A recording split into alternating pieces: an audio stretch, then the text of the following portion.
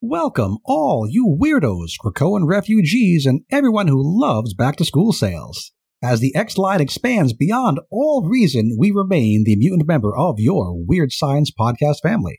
I am your host, Jason, broadcasting from my undisclosed location deep in the Morlock tunnels. And here with me, once again, is my man, Ruben. Ruben, how the heck are you today? Good.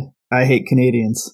You hate Wow, there we go. Once again, send that to Ruben at Weird Science. We don't actually have that email address, but you know what to do. Yeah, I'll make 2 comments about that to clarify. I'm sure there are some perfectly nice Canadians, and some of your best friends are Canadian. Yes, my wife's best friend is actually Canadian, that's actually true. Like a friend of mine. Yeah. But yeah, so we in Seattle are getting horrible air quality from the BC wildfires.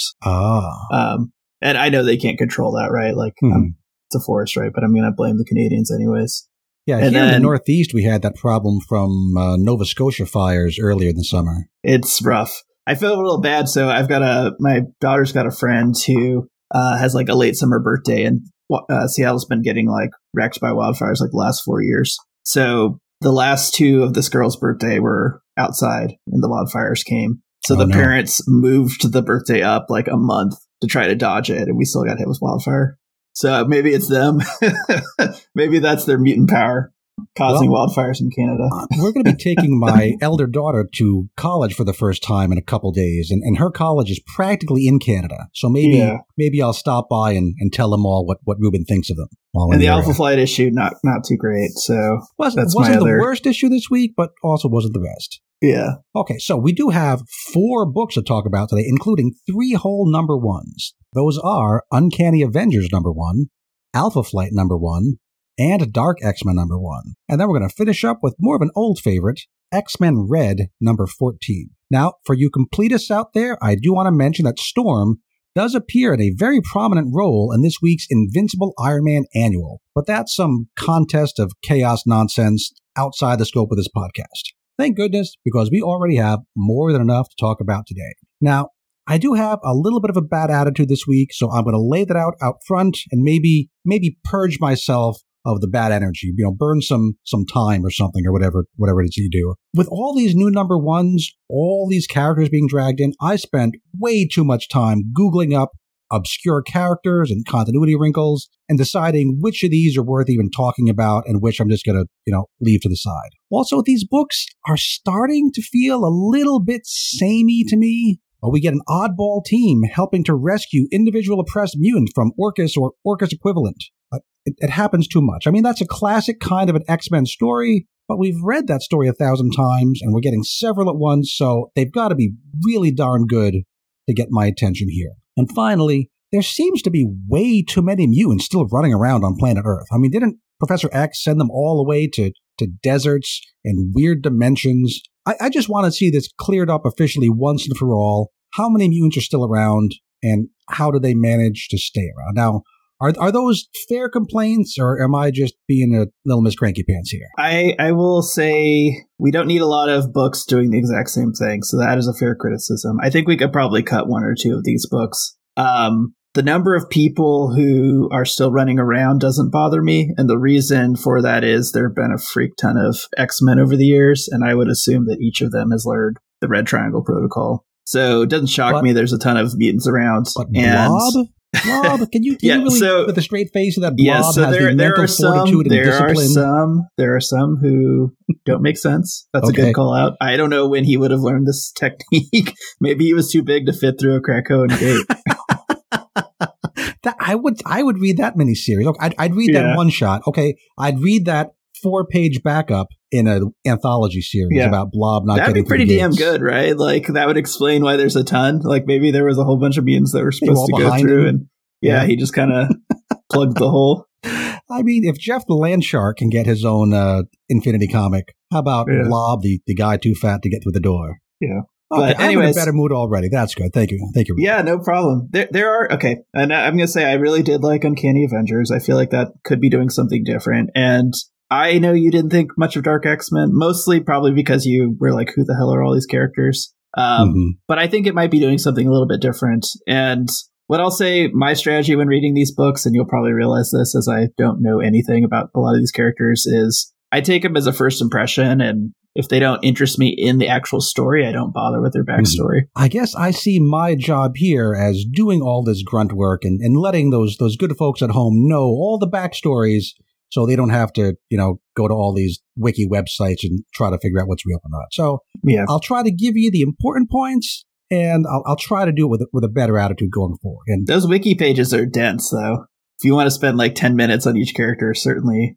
Oh my gosh. It's going to be rough. These characters, look up Magneto or look up anything in the Summers family and forget about it. Your day is gone. But to keep myself in a good mood, we're going to start in on Uncanny Avengers number 1 of 5, Justice and Truth. And I guess these are all basically 5-issue miniseries. They're all starting at kind of the same time. So maybe it's going to feel crowded for a little over a month, a little over 5 months, a little bit longer than the spooky season over there in DC World. But they're all going to kind of wrap up at the same time, too. So it's weird. Curious. It's weird because wasn't the 5-issue miniseries thing Jonathan Hickman's idea? That was like the original plan for the X line. I believe so, yeah. Yeah, it's weird that they're doing it now. That's an interesting point, and I'm curious where they go with it. Because in a way, this is falling back to like old X-Men habits, pre-Hickman kind of X-Men writing. Yeah. So let's see what happens. So this is Uncanny Avengers number 1 of 5, written by Jerry Duggan, plus 1 page by Jonathan Hickman, art by Javier Garron, colors by Maury Hollowell, letters by Travis Lanham, and designed by Tom Muller and Jay Bowen. So first off, I did do a short video about this issue on the Weird Science YouTube channel. So if you happen to be dropping by for the first time after watching that on YouTube, hey, welcome. Thanks for coming by. Hope you like wild theories and unnecessary pedantry, because that's what we do here. My thesis in that video was that this felt a bit like a return to the old school, pre-Hoxpox style of X-Men writing, like I was just saying, and fans of that old style who you hear on the internets aren't always so crazy about this new Hickman direction. Well, folks, if you fell away because of that, maybe this is the book to come back to. It feels kind of classic in both good ways and maybe, at least for my taste, not so good ways. So let's go through this book in a little more detail and see if my thesis holds up, or if I was just looking for a hot take to get all those sweet, sweet YouTube clicks. Okay, so in scene 1 here, we open with a scene that'll probably not going to appeal to you lapped readers, but really is more for folks like you and me, Ruben, folks who are really deeply stuck into this current X situation. Yep. This flashback to not long ago. At least there's no X in it. We see MODOK and Dr. Stasis descend into a dark, like abandoned mad scientist kind of lab. We have this glass and metal pod resting on the floor. This pod looks vaguely like an oversized human, almost like a Thing or a Hulk. It's Betamax. It's weird. What was that? It's Betamax from Big Hero 6. It does look like Betamax. That's an excellent call. Or possibly Rosie from the Jetsons. Yeah. So Dr. Stasis starts gently talking to someone inside the pod, and we get a very cool, creepy panel of that person's POV looking up through the window at his visitors. That may be my favorite panel in this issue. What happens next? So the Orcus boys want to recruit this guy to their cause, and Stasis says to him, America has gone downhill, and that Orcus is filling the void in law and order since S.H.I.E.L.'s demise. All clues, I'm sure, to who this person is. MODOK wants the person to, blink twice if you're willing to consider helping, and instead, the guy inside enthusiastically punches his way right the heck out of the pod. MODOK says, let's get this man a uniform, and Stasis says, I think I know just the one to use. Now, clearly this is the fake Captain Krakoa who we saw in Free Comic Book Day and some other stuff, and there are a few theories floating around about his true identity here, and it's not revealed in this book. I was expecting like a bookend scene at the end where we got more information, but this is it. So Ruben, who do you think this fella might be? So I have no real basis for this other than this is just what scratched in the back of my brain. The Hydra Captain America is who I think it is. That does seem to be the popular choice. Yeah, I don't know if he is dead or not, but and I didn't even read any of that Captain America, and for some reason that's what I thought. I think it was the fact that we get him really pandering to like the quality of America today, and for sure, Law and Order, who would care about that? Demise, which I think was part of that situation. Yep. At the end of the issue, he kind of goes head to head with Captain America and, more than holds his own. So he's got that kind of situation going on. That does seem to be the most likely one. Now, the argument against that is maybe going overboard to say nobody liked that story, because some people liked that story, but a lot of people really didn't like that story. And I'd kind of be surprised to see Marvel bring it up again. I thought they were just going to sweep that whole era under the rug and just try to pretend it didn't happen. Other possibilities, sticking with the Captain America kind of aspect. I like the idea of it being Nuke, although he seems smarter than Nuke. It could be John Walker, U.S. agent, but he's already ticketed for another book coming up in a couple months, so he's probably too busy for that. Yeah. But I don't know why any of them would be in this pod. Now, Hydra Cap did die a little while ago. In fact, he died in the Ta-Nehisi Coates Captain America run. Do you know who killed Hydra Cap? No. Selene. Oh, interesting. Isn't that an odd coincidence? Selene, the newest member of the no longer existing Quiet Council of Krakoa? Yeah. Yeah, she melted him into goo, at least as far as we knew, in 2009's Captain America number 9. 2009? Probably, I think that's a typo, probably 2019. I have 17 pages of notes here, folks. I'm not going to read all of them. It must have been 2019. Okay, so yeah. One more weird thing I noticed probably means nothing, but it poked out at me. Stasis says that Orcus's plan is to, quote, wipe the mutants off the face of the earth at their state function on the summer solstice. He very, very specifically says the summer solstice. Now, I don't get to use my astronomy degree all that often, so I got to whip it out now and tell you folks, the summer solstice did not happen on July 26, 2023, which we have been told very specifically from a Daily Bugle front page at X-Men 25, July 26, 2023 was when the gala happened and when that attack happened in an issue written by Jerry Duggan. So the way that he very specifically called out the summer solstice and then put it on a different date, not a huge deal, but it confused me. Do you have any wild... No, I'm going to say not theories? A huge deal, except you've now texted me about this, and now we're talking about it on the podcast. These are important issues, Ruben. Yes, I have a feeling this is going to account for about a point of your score. That your score would be a point higher if you didn't say the summer solstice. Which, 0.0.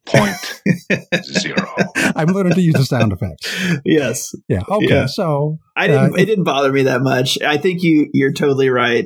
It's so specific, right? Why say summer solstice if you're... Anyway. Yeah. Moving forward. This is like Comic Writer 101. You guys need to stop putting in dates if you're not going to actually spend the time to make sure they're right dates. The date on the Bugle wasn't put there by Jerry Duggan. Maybe the letterer or the designer, whomever, just grabbed the date that the issue was coming out and slapped it on there. Yeah. And nobody noticed. Yeah. Oh, well. There's a couple editorial issues in this week coming up, especially in X-Men Red. I'm going to probably, complain about again later too, because that's what I do. But moving forward to the next scene, like in a lot of these books, we get a recap to catch us up on the events up through the gala, which again makes sense if we're trying to get some new readers to come on back. Tell them what's up. And this one is done pretty well. It's told via Ben Urich, who I guess now owns the Daily Bugle. Yeah, I was going to ask you about that. When did that happen? Is that something in a Spider-Man story or what? I don't know. We know that Jay Jonah is off doing his podcast stuff. Like a loser, who the hell listens to podcasts, right? But so he's not part of it. I don't know how Ben Urich got control. In the YouTube video, I compared Ben Urich to the Marvel version of Lois Lane. Yeah. Which I guess if you kind of squint hard. But anyway, the art here looks really cool. I think this is kind of the best stretch of art in the book here in the recap. Although the shadows across Urich's face and body on page 9 kind of confuse me. I think the geometry's off. I stared at that for way too long. Yeah. I wonder if the artist used photo reference or just put on some stripes. But again, not a big deal. Just made me go, huh? No, it is annoying because there's one panel per office building, right? Like there's one pylon that cuts through the window and you see the shadow on him. It's like he has prison all these bars. Stripes, like there's Venetian blinds, maybe? Yeah. I don't know. And they're all kind of, some go this angle, some go that angle. I just don't know what's up. Yeah. So the Ben Urich narration continues for the rest of the book, which made me think, hey, is it possible that all of the Jerry Duggan narration boxes I've been complaining about for months and months now, will they all turn out to have been Ben Urich looking backward from sometime after Fall of X? Mm-hmm. That would actually be kind of cool, and if so, I'm going to have to retroactively give Jerry Duggan some credit for that. I want to say, too, the reflections on Captain Krakoa's attack on the UN seem to be very prominently featured in this, and it still really weirds me out that such a pivotal moment that they're going to keep calling back to took place in a Free Comic Book Day issue. It is, and it wasn't the UN. It was some Washington, D.C. U.S. congressional government. thing. Here we see him throwing a grenade. Yeah. Back in the Free Comic Book, we had the idea that maybe he just kind of blew himself and everybody else up too, which clearly didn't. Here we see he threw the grenade at I don't know if they're senators or representatives or what, but he killed a bunch of U.S. government dudes and blamed it on the mutants. I don't remember how I read the issue, but I don't even think you can get it if you're like digitally subscribed. It doesn't get delivered to you. So it really would have pissed me off if There is a digital collection out there. I'm sure it must be on the Unlimited app, probably even if you're not subscribed. I think they have it out there. Yeah. But they give it to you in these recaps, so that's all right. Moving on, we get on page 12, our first current day scene in the book. So we've got some Orcus dudes herding dozens, hundreds of mutants into a ship bound for Mars. Lots of mutants, Ruben. Whole lot of mutants. Now, according to one of the dudes, these are all mutants who are, quote, not willing to take Orcus's mutant inhibitor injection. So do you think they have a choice? Column A or column B? You get the injection, or you gets what behind the curtain on Mars? I'd like a little more clarity on that, because sometimes it seems you see people being dragged off to get the injection. I don't know if they had a choice. Again, I just like it to be a little more settled. Yeah, I'm kind of curious what the pressure is on Orcus to actually give people a choice. Is it because they're partnering with governments and they have to appear to be less than just fascists willing to? Yeah, the relationship between Orcus and all the government stuff is hazy. So at this point, we don't get any answers to what I want to know, but we do see two angry mutants start just killing all the Orcus dudes. These mutants are Psylocke, the Quanin, Cannon. I have no idea how to say this lady's name. I'm sorry. I'm just going with Psylocke, not Betsy Britton. She's off doing Betsy Britton things. And Penance. Now, this murderous rampage is only stopped by the arrival of a few good Avengers. Those would be Cap, Deadpool, and Quicksilver. Now, they recruit Psylocke and Penance to Cap's new Unity team, which is the whole point of this book. And Psylocke and Penance go along with the idea pretty quickly, because it's Captain America. And who's going to say no to Captain America? No one's going to say no to Captain America. I love that angle, though. Everyone respects him. Mm-hmm. Even the mutants. He doesn't give them a hard time for all their, murders either, which is an interesting choice. That was really, really surprising. He almost seems to encourage it, right? Because they're like, hey, we're not going to, avoid killing these people. And then what does he say specifically? Plays up the revenge angle. Hey, you want revenge? Come with me and we'll get revenge. Yeah. I mean, they are the Avengers, which is almost like revenge. I do wonder what Cap's been saying publicly, right? If all this, he recognizes that the mutants are getting the short end of the stick here, that Orcus are, a bad bunch of baddies. So is he going forward in public and saying anything about this, or is he only acting behind the scenes? We'll probably find out more about that going forward, but I'm very curious. TBD.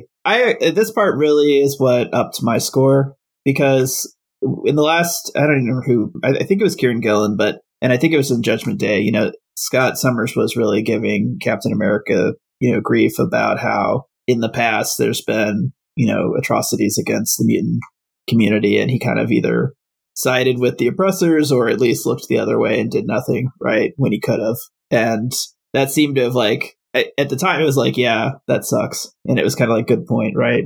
And this time he's sort of leading the charge, he's not sitting on the sidelines and he's we need to fix this. This is not right. And so I actually kind of thought it was a cool element of character growth for both of them. Not necessarily that I would expect Steve Rogers to admit that he was wrong, but he's trying to do the right thing here, right? Maybe that in a different way than he's done before. I like it. Yeah. So it worked for me. Cool. We also learned that Rogue is already on the team, which makes sense. She's already a combination Avenger/X-Men. And I like to see Deadpool here because he has an interesting history with Captain America as well. He was, really closely tied to Hydra Cap and was all in believing this is Steve Rogers as Captain America. Whatever he says must be good because he's Steve Rogers. And Deadpool's always gets screwed in his books. He's just that character, but he got screwed big time for following Hydra Cap. So seeing him once again following this Captain America, I think we're going to see another angle that really also makes me think that the Hydra Cap, Captain Krakoa, is in play because that could give a real nice moment later on. And I normally don't think that Deadpool's that good of a character or even a enjoyable character to read. But I really liked this dynamic, right? Of Steve Rogers being like, yeah, he's an annoying jerk, but he deserves better than what he got, right? And he could be a very valuable bring out asset. the best in people. Yeah, and even just the idea of like he would have, he could have been a Howling Commando and he would have driven everybody insane, but he would have been, one of the most valuable people on the team. I love that, right? It's like a great way to describe Deadpool. Can you imagine like a time travel book where Deadpool ends up on like the invaders back in World War II with Namor? Namor and Deadpool would be a fun dynamic, I think. I think Namor would kill him many times. Yeah, constantly, repeatedly. Okay. Moving back to the actual book, I'm going to point out that Quicksilver says, I ran as many of the mutants as I could to the Canadian border. Yeah. Which is an interesting choice. Now, for one thing, he's Quicksilver, so I don't know why he would just leave them at the border. And also, we're going to find Quicksilver. He's like the Flash. Point. Yeah, maybe you do you have to go through customs? Is this an emergency or not? And also, when we get to Alpha Flight, we're going to talk about how the Canadian government is not exactly seeming all that welcoming to mutants. So, interesting choice. Maybe I actually felt like it was a cool synergy, right? We'll get there, but it seems like there's some sort of camp where they're trying to like get everybody together that is not a combatant and then take them away. Yeah, so why not bring them all the way to the base? Yes, yeah, right. That's probably what he should have done. But in my headcanon, that's what he did. It's complicated writing all these books and keeping them all together. Yeah. Okay, one other thing. I Googled this, so now you have to know about it. Deadpool uses the phrase Oscar Mike, as in we're Oscar Mike to our secret home base. Do you know what that phrase means? No, I just assumed it's some kind of military. It's a military thing. It's military lingo for on the move, at least according to Urban Dictionary and Reddit, and when have they ever lied to me? Also, the secret base seems to be the old Xavier Mansion. Yeah. Are we going back to the mansion again? No, I thought that was a sort of misdirect. In case people were listening, yeah, he was kind of doing the double reverse misdirect. So let's find out. But I'm on the record of saying let's not go back to the mansion quite yet. It was fine seeing Shadowcat, Kitty, Kate, whatever we're calling her, go back to the mansion just to get some swords. But I don't think we need anyone to have a headquarters there. Wasn't there like some alien race that had also sort of taken up refuge there? Oh, it was the aliens, or was it the Danger Room personification? Oh, maybe that's it. Yeah. There's something there, right? I think it's inhabited by something dangerous. I don't think you want to spend a ton of time there right now. It always is. Is. Okay, so in the next scene, we meet our villains. It's a trio of Blob, Wildside, and Captain Krakoa. Now, Captain's definitely alive. He's got Blob and Wildside convinced that he's just Scott Summers, Cyclops in the suit. I guess they never asked him to take off the helmet. Blob is convinced. Too, because Wildside says he doesn't care. He just wants to kill some dudes. Yeah. Go ahead. These aren't the smartest characters, so I'm just going to say, okay, fine. They're idiots. But I never thought Steve Rogers, like from the nose down, looks like Scott Summers from the nose down. He's got a mask over his eyes, and in comic books, that's all you need, right? I buy that, like, Robin, you don't know who he is. Yeah, I totally buy you don't know who he is, but like, I would like to think you would be like, yeah, you're not Scott. And the voice too, right? Like, there's got to be enough here that tells you this guy is not Scott Summers. So that kind of annoyed me. But I did like the idea that they had joined up with him. Let's say there's some tech in the Captain Krakoa suit that changes the voice, changes the whatever. I mean, it's a comic book. We can make that work. I'm okay with them joining up with him because, I would say, okay, they know Orcus attacked and they know this guy, was like a suicide bomber or like, attacked the government. So it makes sense. Like, he could spin the story of like, oh, we got attacked. We got to fight everybody. And then they're like, yeah, let's get on board with that. Yeah, and they would be falling back into old habits, right? Yep. So this team is calling themselves the New Mutant Liberation Front, calling back to the group formed by Strife in New Mutants, number 86, back in 1989. Now, I'm just going to call them the New MILFs, just for shorthand. Now, so the New MILFs are flying over Krakoa.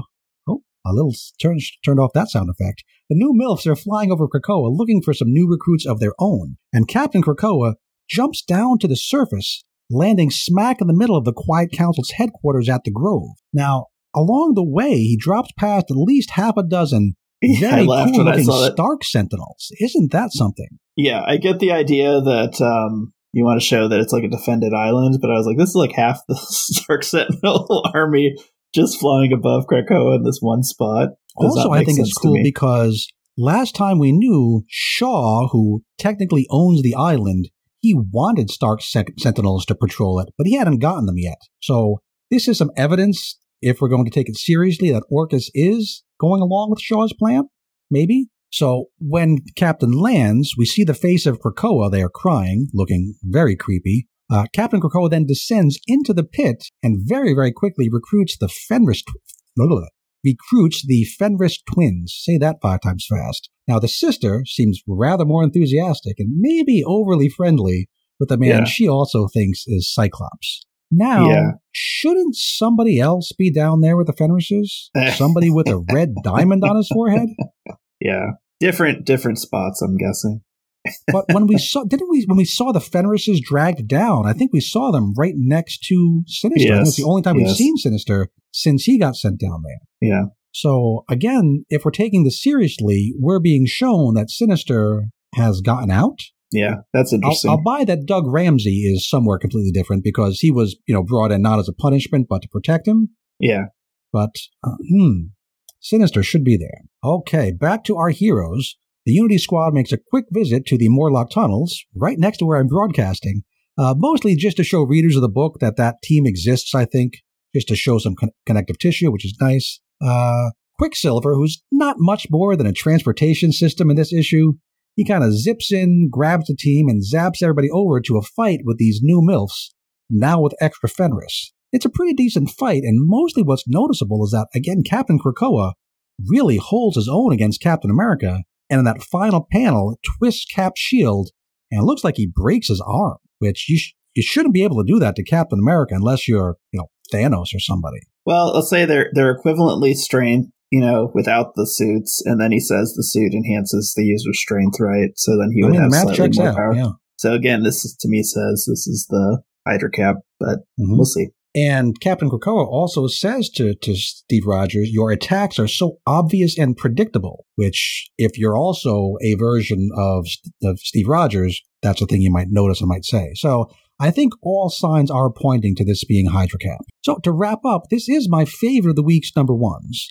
partially because I recognize most of the characters, but even more because it more directly addresses things I'm invested in, like Fenris in the Pit, Captain Krakoa, Deadpool and his history with Captain America, all that good stuff. The art I'm mixed on. Some scenes I love, and others that look, to my very, very untrained eye, they look kind of dated. They look like early 2000s.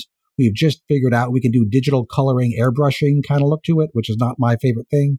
But again, some folks are really into that look. Yeah. I didn't like the art so much, but it didn't annoy me or distract me. And I did really like the story. And like you said, this seems to be the central key plot kind of being developed. This is a book that it has a clear purpose. And like, if you asked me, why does this book exist? I could give you a couple quick answers and say, okay, that's why this book exists, which I don't know that I could say for everything else going forward. But for this book, I'm going to be slightly more positive than I have in my notes and call this an 8 out of 10, out of optimism. Good. That's where I'm at. I was really happy reading this one, and I wanted to read the next issue like now. So I thought it was good. Always a good sign. Yep. Moving into our next book, it's going to be Alpha Flight number 1 of 5, Divided We Stand, Part 1. It's written by Ed Brisson, who last we saw him in the X-World, he was kind of alternating issues with Hickman on the Dawn of X New Mutants book. That was a long time ago.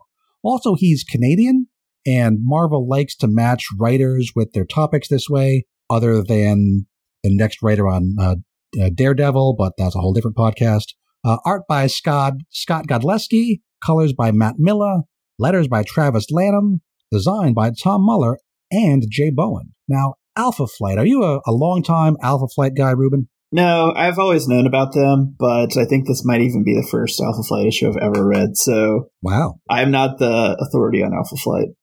Well, I'm not Canadian either, as we've established.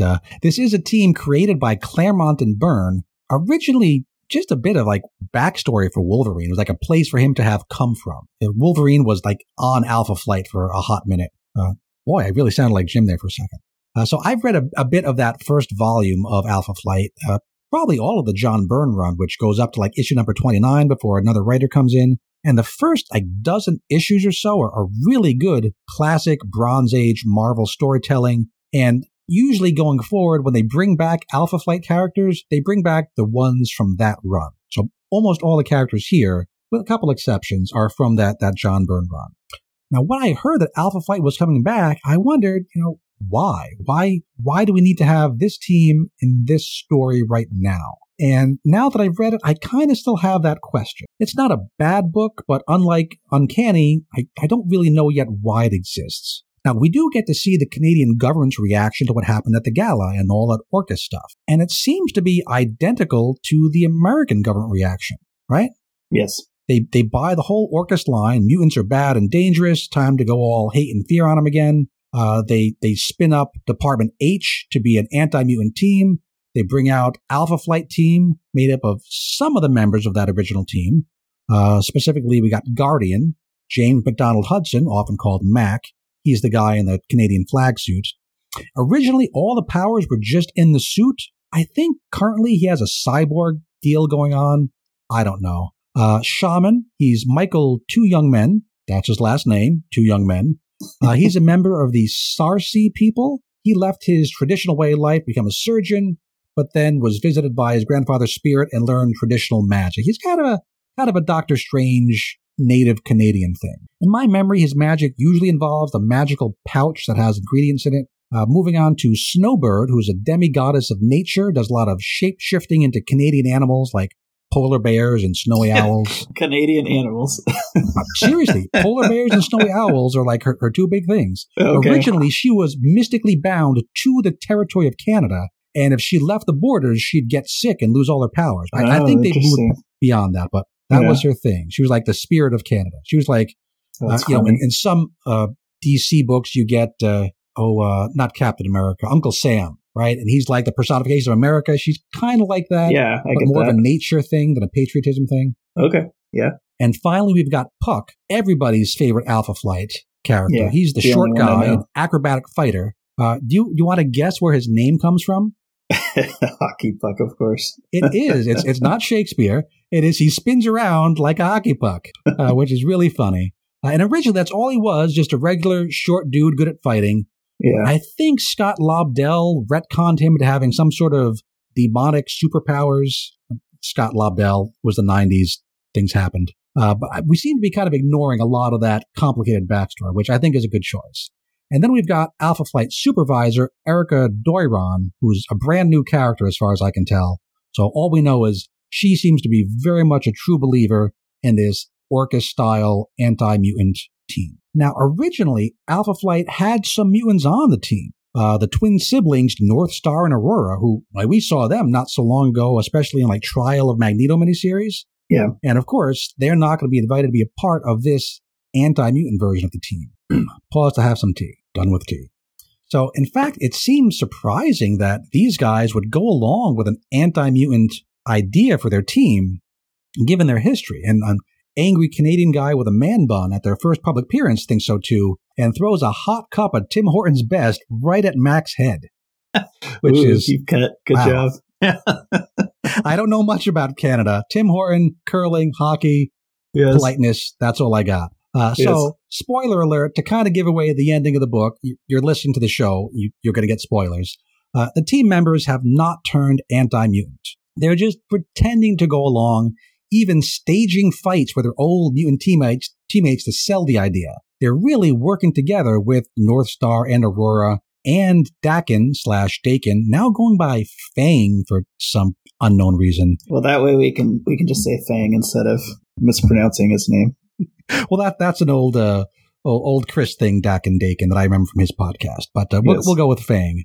And yet they're all working together to smuggle mutants to an area of Manitoba they call Krakoa North, which is where Quicksilver should have just taken those Americans, not the border.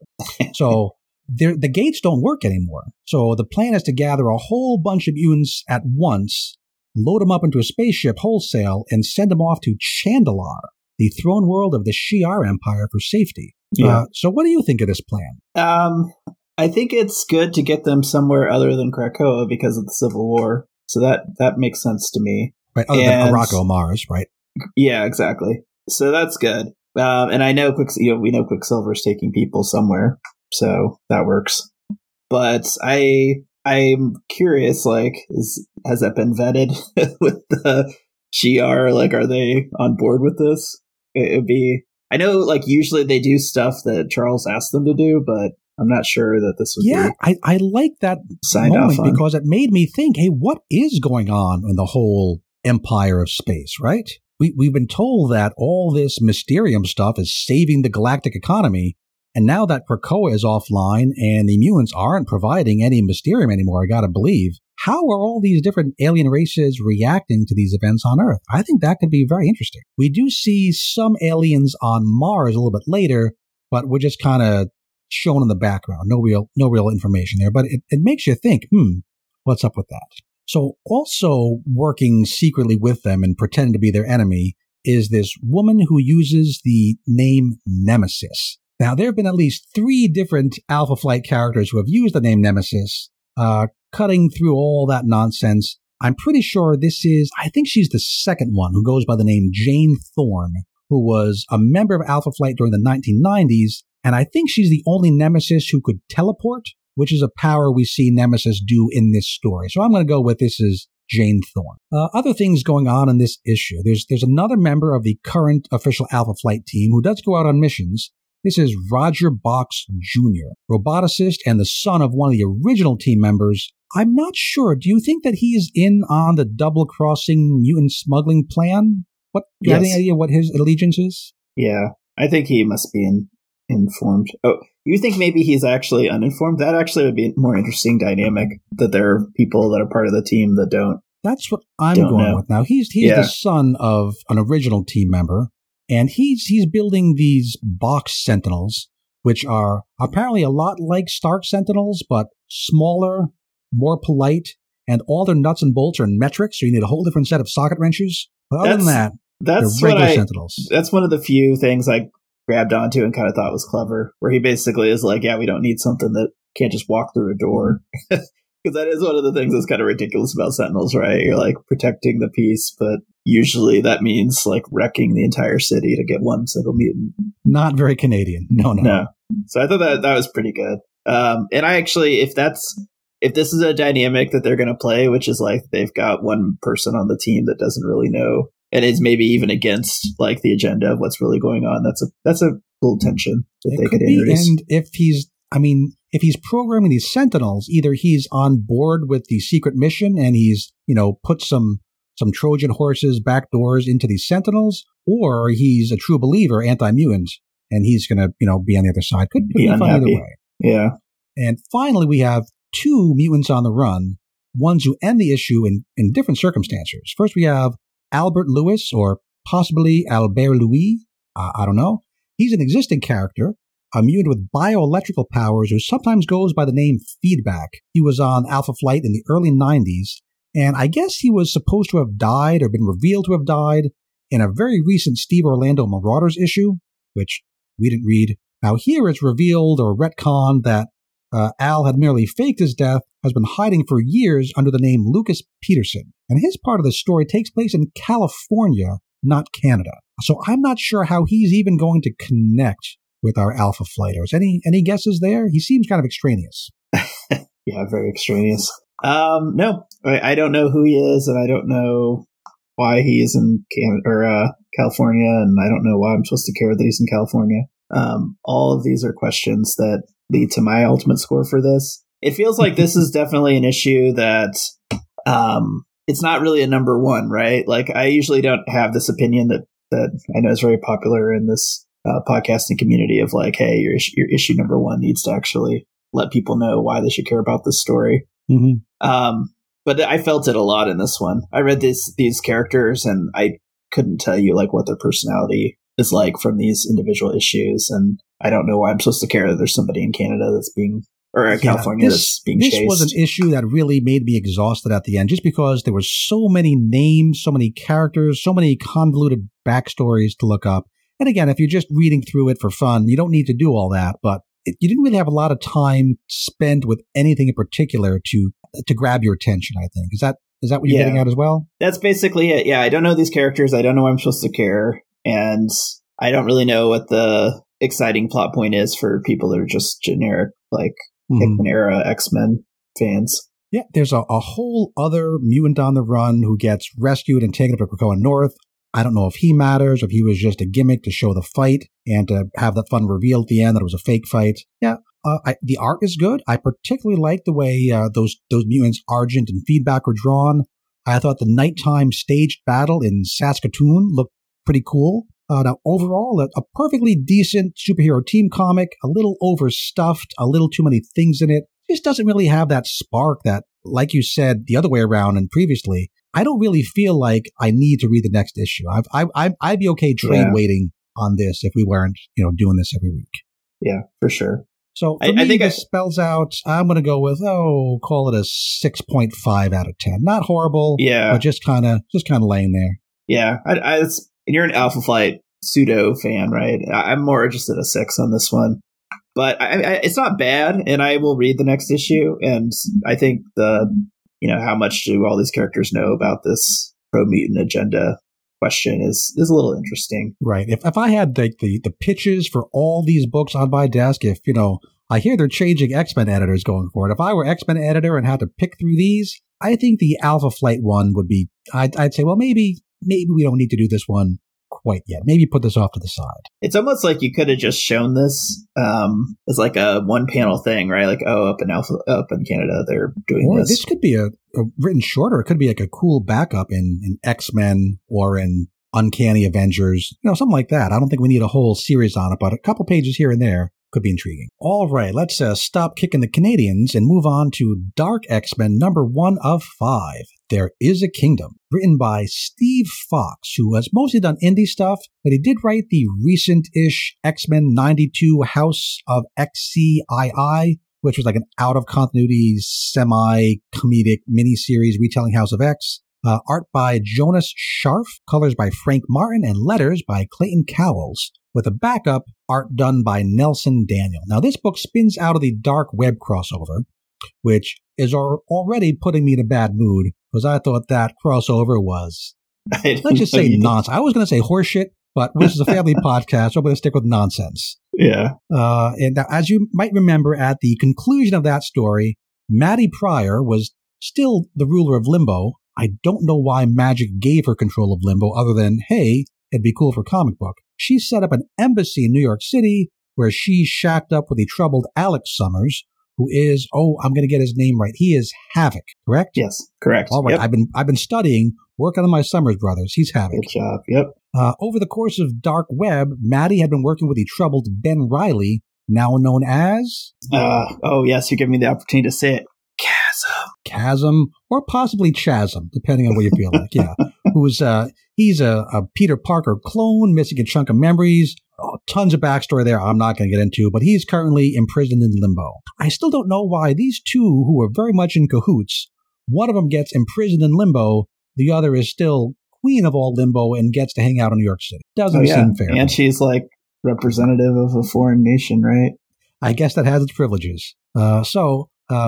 Maddie has a demonic version of Cerebro and confirms for us one more time that all those mutants who are marked with the gates at the gala, not really dead. Okay, I guess not everybody's reading every book, so it's good to put this in multiple places. They really want us to know that they're just kind of missing somewhere.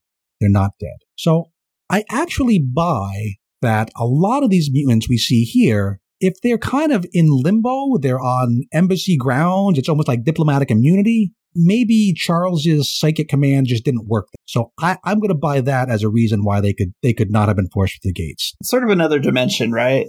And I don't think Charles has the ability to broadcast across different dimensions. So it's like the American embassy in Australia in that Simpsons episode where they forced the toilet water to go around the other way. It's basically America, right? So this is like basically another dimension. Yes. So there's a ton of characters here. I looked them all up. I'm not going to tell you about all of them. I'm going to list a few that seem to kind of matter. We've got M-Plate, who is kind of a vampire-ish villain mutant from Scott Lobdell's Generation X. We have, I'm going to go with Azazel, who is Nightcrawler's ne'er-do-well father, maybe. We know Nightcrawler is going to get his whole backstory revamped later this year, so stand by for changes. But Azazel, he does the Bam thing, probably with some sort of a wrinkle differently than Nightcrawler, but basically, He's like Quicksilver in the other issue. He just moves people around. Yeah, he's basically like a demon mutant, and he has the bamfing power, but also like a energy projection kind of weapon thing. And of course, he doesn't have morality because he's a demon. For sure. We've got Solar, who is a mutant villain from the 70s and 80s, died in the Bronze Age, brought back in Krakoa. We have Zero, who is Kenji Uedo. He's from Generation Hope. He's a mutant with gross, gooey, fleshy powers. Now, I bring him up because, do you remember in Sins of Sinister, we were told that the whole Earth was covered by the fleshy clone of somebody who had grown out of control? Remember that little bit? Yep. That was this guy, or a clone of this guy. So he looks gross here. Imagine that grossness covering the entire planet. Yeah. That's what happened in Sins of Sinister. Yep. So next we get a scene of a young mutant on the run, just like we had an Iceman and twice an Alpha Force and all over the place. This mutant, though, we've seen before. This is the teenager gimmick, Carmen Cruz, from Vita Ayala's Children of the Atom. Yes. The one child of the Atom who turned out to actually be a mutant. So, hey, she's back. Yeah. So here, I want to jump in on this. I hear what you're saying. This is the same kind of mutant on the run story, but this one I actually, at least in recent memory, knew of.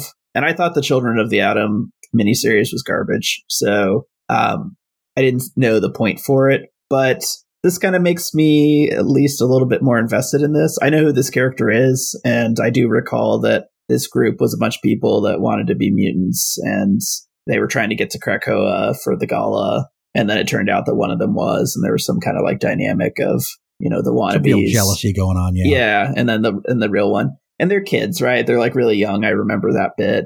And so this all works a little better for me. Like you've got the one who's a mutant who's being kind of hidden from, all of the searches for mutants by her other friend. And then the father of the one that's not a mutant kind of calls Orcus. Yeah, that was decently done. That was, characters we kind of know.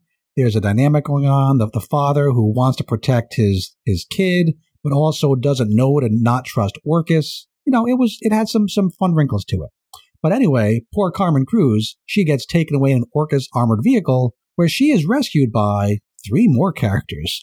We have Gambit, Archangel, that's Warren Worthington, one of the original 5. Remember when there was only 5 X-Men? Remember those good days? And also Maggot. You know who those characters are. So they do a pretty professional X-Men type job of rescuing Carmen, at least until one of the Orcus goons slaps a Wolverine-looking android into action. Now, this Logan bot has his own backstory. His name is Albert. He dates back to the early 90s, most recently seen in the I, Wolverine miniseries. That's I, Wolverine, one word, like iPhone. He has a whole thing going on. It's like a tragic android. Am I real? Am I not real? You know the idea. You can look it up on your own. Yeah, I kind of thought this was a little too much. And what I was hoping that this could have been was just the story we were told more recently with like X-Men, where Orcus would have a bunch of skeletons of Wolverine, like fueled with Sentinel powers, right? I didn't need this to be a character. This could have just been a MacGuffin, skeleton like of Logan one thing. Bit of old continuity too many, or maybe 3 to 6 bits of old continuity too many. Again, I was just exhausted by all my Googling at this point, so I could, if you're only reading this book, maybe it doesn't bother you as much. The role that it follows, of it just being a very dangerous, unexpected Wolverine that's in this armored transport that then, seriously injures Archangel, right. 100% works for me, right? Snips him right through the chest. Yeah, that part's great. So I thought, like, again, I would have been much happier if this was just one of the skeletons. That I expect that he is going to be a whole subplot going forward. Otherwise, why make him this specific? No, for sure. Yeah, there's going to be something where they get him on the team and blah, blah, blah. But again, too much. Because I was really invested in... 3 issues from now, we'll say, oh, yeah, that was a good call. But as for right now, it just seems like too much icing on the cake. Yeah. Because otherwise, this was cool to me, right? Like, you've got the team that was all hanging out in the spooky mansion that Madeline Pryor has set up, right? Rescuing so this team is now rushing in to rescue the first team, and very different feel to them, right? So this is Madeline Pryor herself with Havoc and Zero and Emplate and Azazel. So they're just killing Orcus goons. And it's not really clear to me yet, I think on purpose, what the relationship is between the 2 teams, right? So when Carmen asks Gambit, are they on our side? He just says, that's complicated, which, for this book, saying it's complicated, that really means something.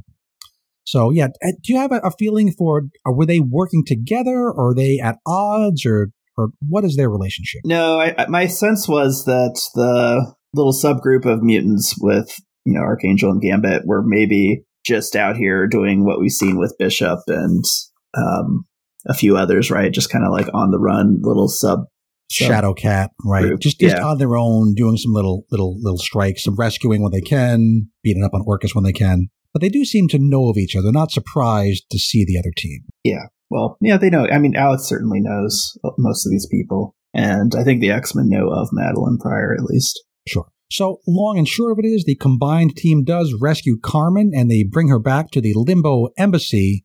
But Havoc is pretty badly wounded. He gets back. Poor Warren is left behind to the tender mercies of Orcus. That's a big deal. So in a final scene, we see Warren stuck inside some kind of a stasis capsule with two Orcus higher-ups there I don't recognize. One's a big dude in a suit with glowy red eyes. The other lady, it's a blonde lady with kind of a frog face, although maybe that's just an art problem. And the very, very last page is a splash that shows two more characters in Orcus custody. In front is a woman who looks a lot like Madeline Pryor, but even freakier and more animalistic. This seems to be a multiversal version of Madeline, who seems to spin out of Hickman's Secret Wars event. Oh boy. There's tons of kettles of fish that I don't know how far we're going to go into, but again, more backstory.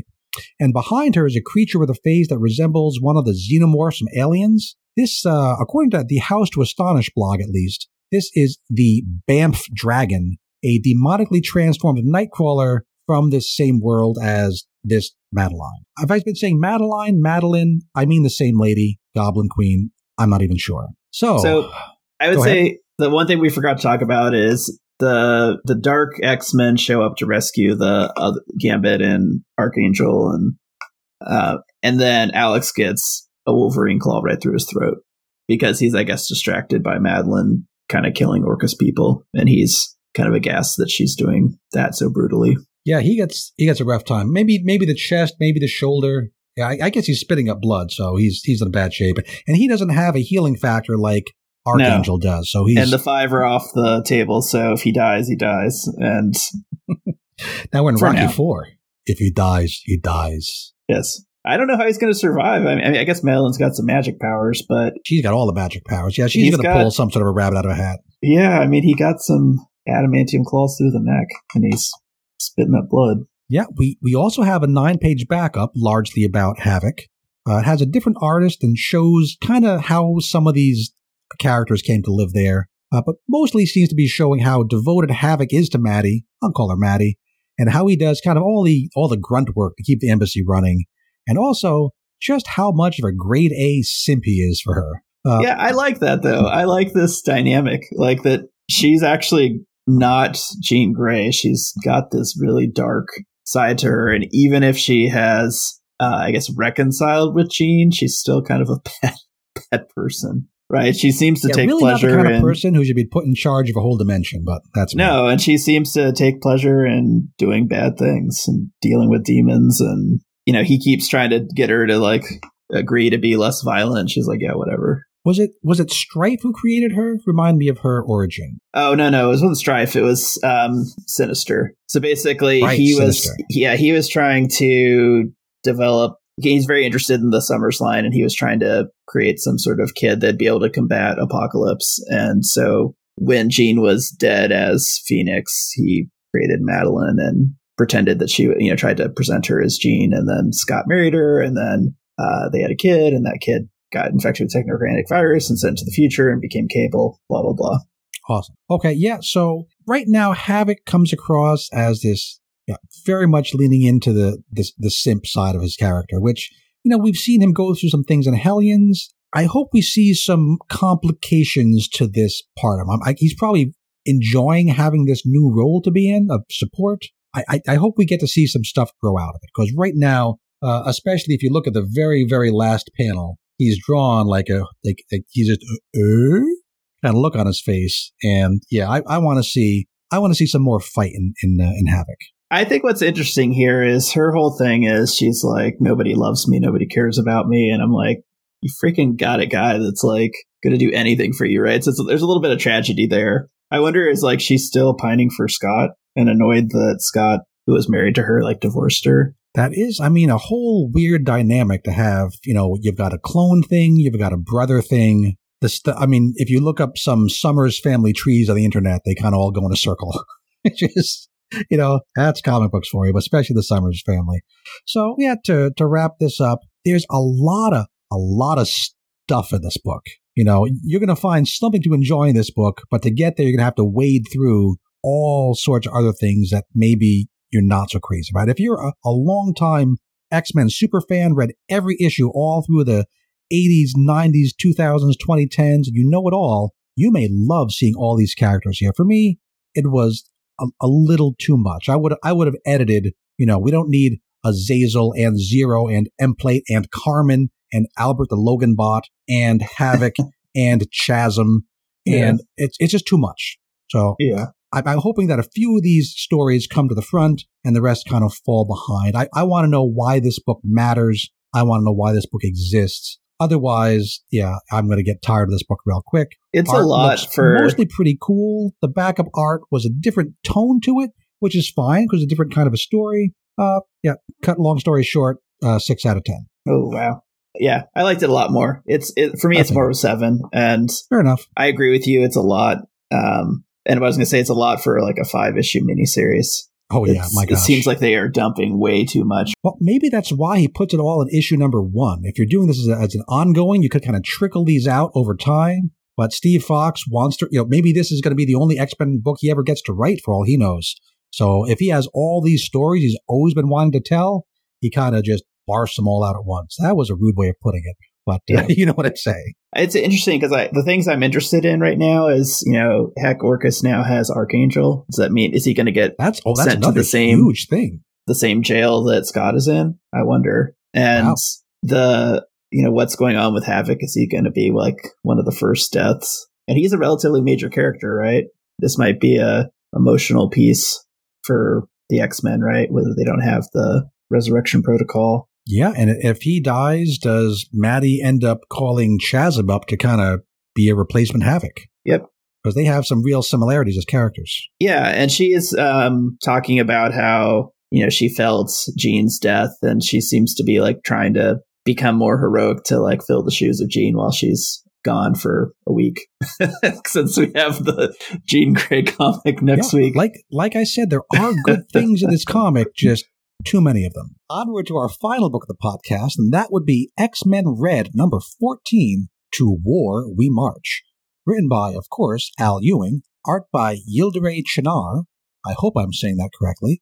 It's a C with that little hook on the bottom. I think he's Hungarian. I'm going to go with Chinar. Colors by Federico Blee. Letters by Ariana Mayer. Designed by nobody. There's no design credit in the book. That's a first.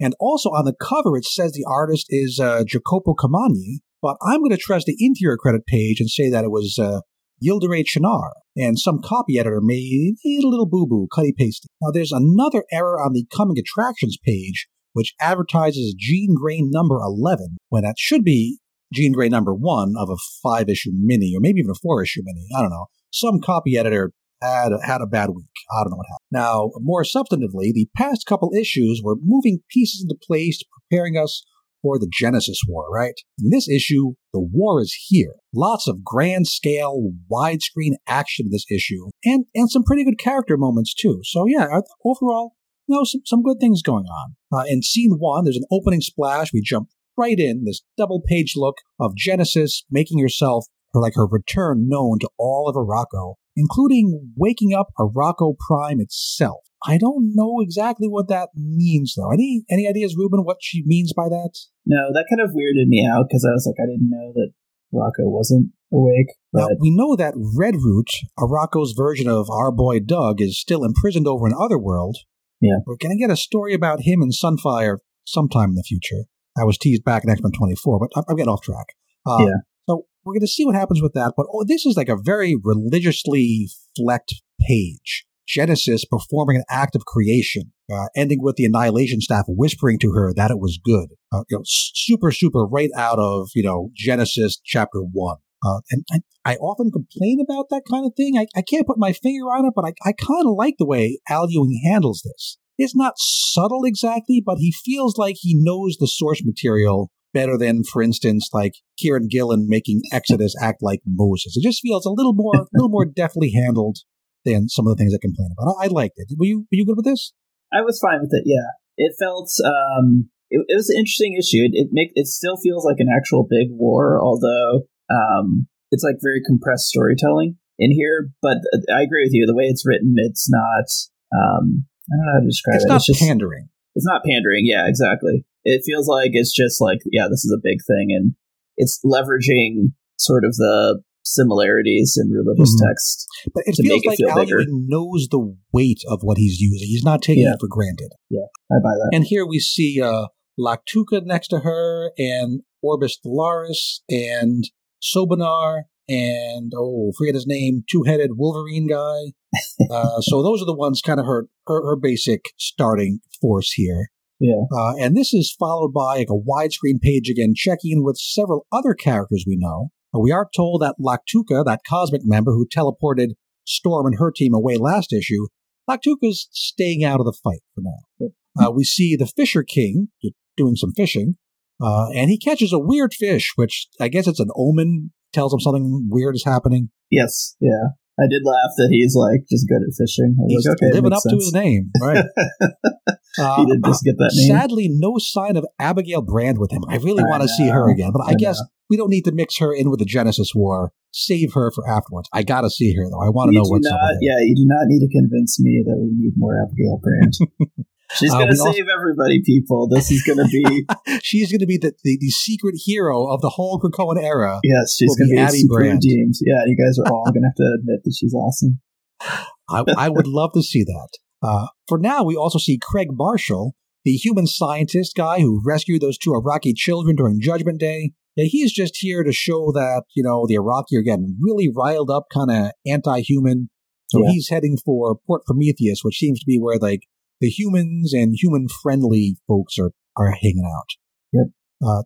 Meanwhile, at Port Prometheus, we do see some alien species here. We see, what is that? That's a Kree. Well, it's a Shi'ar and a Skrull, I think. Yeah, kind of giving each other side eye. They're kind of looking into like how they could profit from all this unrest. Yep. And then at the Red Lagoon Bar, now this is like the headquarters for like Storm's, main group here.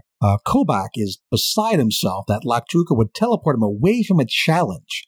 Genesis had challenged him for his seat on the ring. Yeah. And he didn't run away, but he was kind of forced to run away. And he sees this as a huge shame and also a crime. I guess he's expected to be punished by being removed from existence by Aura Serrata. Which, that's pretty harsh. Yep. I thought this was good, though. This is an honor-based society, right? And not standing your ground when you were challenged for your seat is like a big cultural shame, which I thought is a really good dynamic, right? Of like, even he sort of sees the merits of what Genesis is saying. That Storm doesn't it's respect nice because Storm has been trying to win the Iraqi over to a more Earth mutant-like way of seeing the world. Not 100%, but she's like meeting them halfway, right? Yep. She's giving up on resurrection to be kind of like them, but she also wants to break them off of some of their old habits that maybe made sense when they were over in Otherworld fighting the demons all the time. It might not make sense now. And I like to see that they're not just immediately saying, oh, yes, Storm, you're the greatest. We'll do whatever you say. Yeah. They're kind of still feeling the power of their old ways, which is cool. So we also get a cool bit here because Lactuca only did this whole thing because Lotus Logos, the poet guy, asked Lactuca to do it. Yeah. And so Kobach is really pissed off at the poet.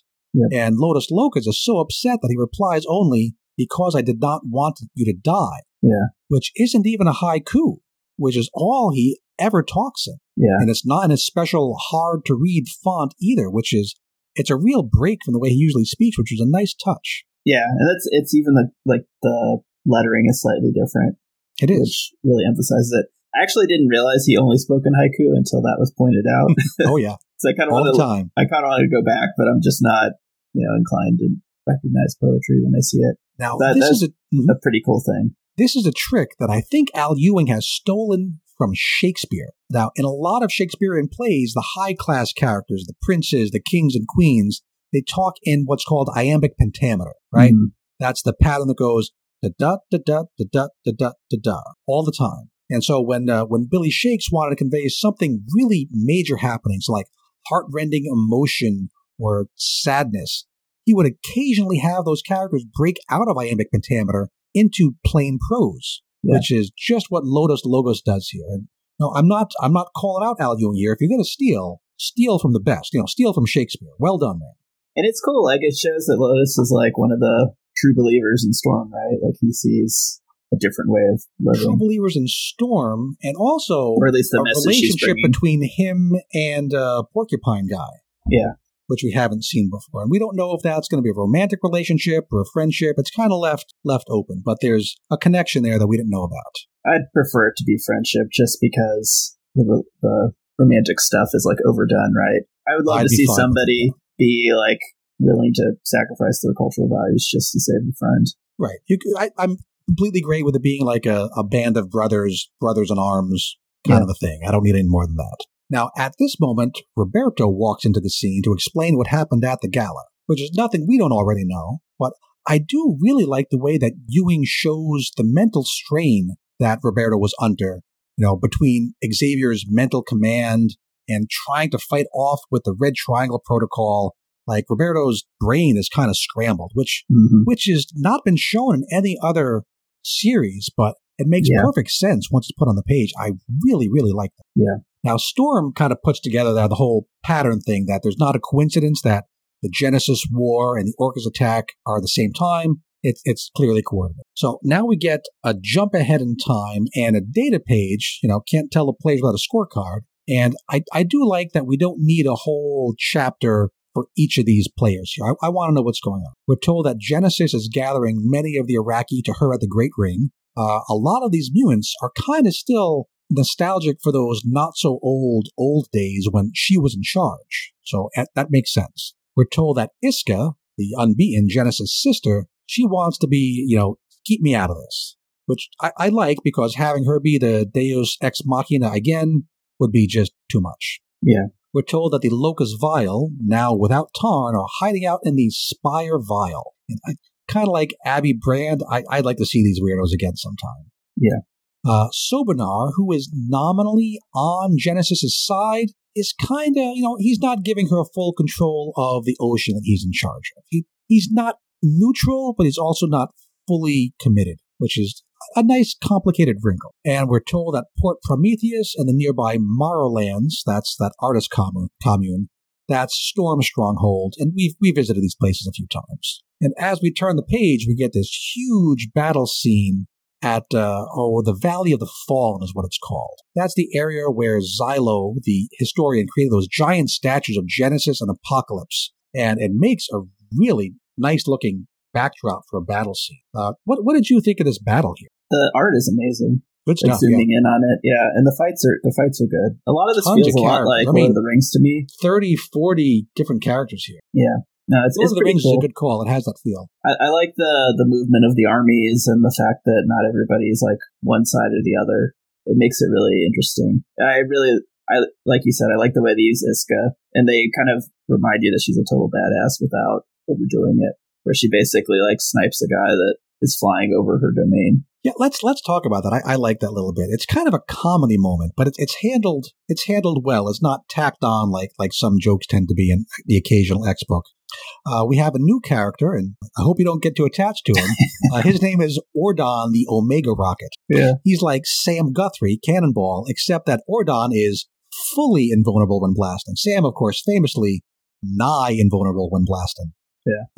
Ordon is also part of Genesis's Great Ring. You gotta be an Omega to be on the Great Ring. He holds the Seat of Loss. Well, old Ordon makes the mistake of flying over Iska's mountains, and she shoots him out of the sky with an arrow right down the gullet. Yeah, it goes right through his mouth. There's an opening on the Great Ring. Anybody want to apply?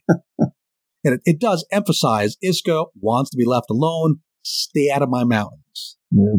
So that was a fun little scene. Yeah. And this battle only ends when Storm shows up, and we're told that she had been waylaid on the way to the battle, which is odd. But yeah, Ruben, you gave me a theory over text earlier. What do you think might have happened here? Yeah, read your Iron Man annual, and that will explain what was going on and why she's delayed. Maybe because she is kind of pulled off to fight Iron Man there, but at the end of that issue, she kind of goes off another place. So it's not like she only had that one issue of being waylaid, but yeah, if that's what Al Ewing is thinking, then, good on him for being a team player and trying to make the continuity. Yeah. You don't need to read that. It's nonsense. So when Storm does show up, she uses her wind powers to push back the forces of Genesis, and then lightning to pull down those giant statues and kind of, stop the battle, block them from attacking further. And we're told that she could have pulled the statues down on top of the enemy forces to kill them, chose not to, which is nice and all. Not sure how wise it was given the current situation. What did you think of Storm's choice here? It's consistent with Storm. Again, she's not entirely pragmatic. I know she's trying to prove a point, right? In a way, she's trying to say, I don't need to change my ways just to combat you. And I can honor my view of the way the society should be. But it seems like, I think it is kind of a foolish maneuver to do that. Yeah, somewhere in here, I can't find it right now, but she kind of says the whole idea that, if we become like them, then we've lost the war. The whole point is to not become like them. That whole situation, which, I'll buy that. I hope it works out well for her. We go to our final scene here at the Red Lagoon again. Storm and her main crew kind of just talking about what's happened. Storm notes that no one's seen Apocalypse yet, which, again, we've noticed that too, which really feels like foreshadowing. We've got to see the big guy soon, right? We keep talking about him. It's, Chekhov's giant blue mutant. He's going to be here soon. Storm also predicts that since Genesis hadn't made any headway over land, she's going to be trying to get Sobanar to let her attack via the sea. Again, that feels like foreshadowing. That we're going to get some sort of aquatic attack. Storm says she wants Port Prometheus protected so their supply lines don't get cut off. Now, what supply lines would those be? I mean, nothing's coming to them from Krakoa, from Earth. Are the Shi'ar giving them, weaponry and supplies? Maybe. I just thought of that as more of you're in the middle of a conflict, and in order to defend different locations, you have to keep the frontline troops fed and supplied. So I think she's got little armies within her little area deployed, right? Okay, I'll buy that. I didn't think it was some allusion to we're getting, maybe they are getting resources from the Shi'ar. I don't know. It did, but I hadn't even thought about where the resources are coming from until she mentioned that. I'm like, hey, where are they getting resources from? Because again, definitely not from Earth. Yep. Now, the final page here is the Fisher King walking into the bar, which isn't a joke. He actually walks into the bar, and he's half covered in these nasty worm things, meaning he's merged with the remainder of that wounded historian, Xylo, the same way we saw Cable merge with Xylo in the Sins of Sinister timeline. So that's pretty cool. I like that. That's what he gets for eating the fish. You got to cook those fish, people. You got to cook them. Yeah. If you're going to have sushi, you got to check them really carefully. Now, things are moving pretty fast here. I'm not super into the whole wars and battles. I've never even fully read Lord of the Rings. Don't take away my nerd card. I couldn't get through it.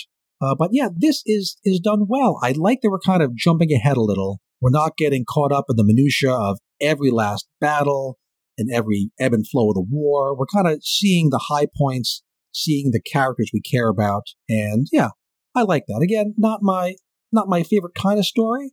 And I want to see Abby Brand. I want to see Genesis. I want to see how this brings Mars into whatever it's going to be going forward. But Al Ewing's doing a really good job here. And I guess I'm going to call this a solid 8 out of 10.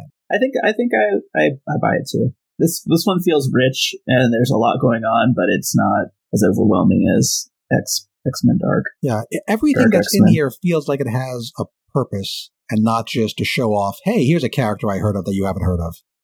It's there for a reason, and Al Ewing is doing some good work. Okay, are we ready to wrap up? Yeah. Sweet. Now, for recommended reading going forward, how about the first dozen issues of of the original John Byrne Alpha Flight? Those are good stuff. Definitely in Marvel Unlimited, so go check that out. And if you want to read the rest of Alpha Flight and get caught up on Mac as a cyborg and Puck as having demon powers, God bless you. More power to it. Don't even send me those emails. I don't think I want to know. But those first dozen issues, good stuff. Do you have any recommended readings? Not this week. I'm reading Messiah Complex, as I said I would do, and I'm enjoying it. But I don't think it's necessary reading for this week at all. Okay, well, that's fine because we have yet more number one issues coming out next week.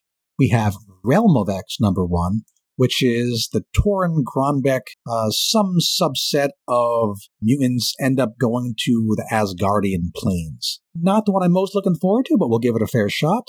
And we have Jean Grey number one. Hey, ain't she dead? Yeah, it's tragic that I have to deal with her for immediately, right? I was hoping we'd have a break from her for a bit. It's not super clear if this is... I forget what writer they've called back. They've called back like an oldie-timey... That's a rude way of saying it. A very well-established 80s and 90s writer to do this. I forget who it was, but it's not clear to me how much of this is going back into Jean's backstory and telling an old kind of retro tale like we've seen in Joe Fixit and some other things, or if it is particularly tied in with the current timeline. I'm not sure, but we'll find out next week. And also, it's X-Force number 43. And I'm very curious to see how X-Force even still exists in the current continuity, given what's happened at the gala. So that'll be fun. And there is Invincible Iron Man number 9, which we will certainly check into and see if that tells us anything about Emma and maybe Wilson Fisk and maybe some Stark Sentinels and see how relevant it is to the issues we care about. So does that sound like a good time, Ruben? I'm less excited about those books, but yes, yeah. X-Force number 43, though. I think that's the one we're most excited. At least that's the one I'm most excited about. I'm curious what's going on with that and how it's going to work. Now, until those books come out, Ruben, what would you suggest that our dear listeners do with their copious amounts of spare time? Yeah, read more X-Men comics.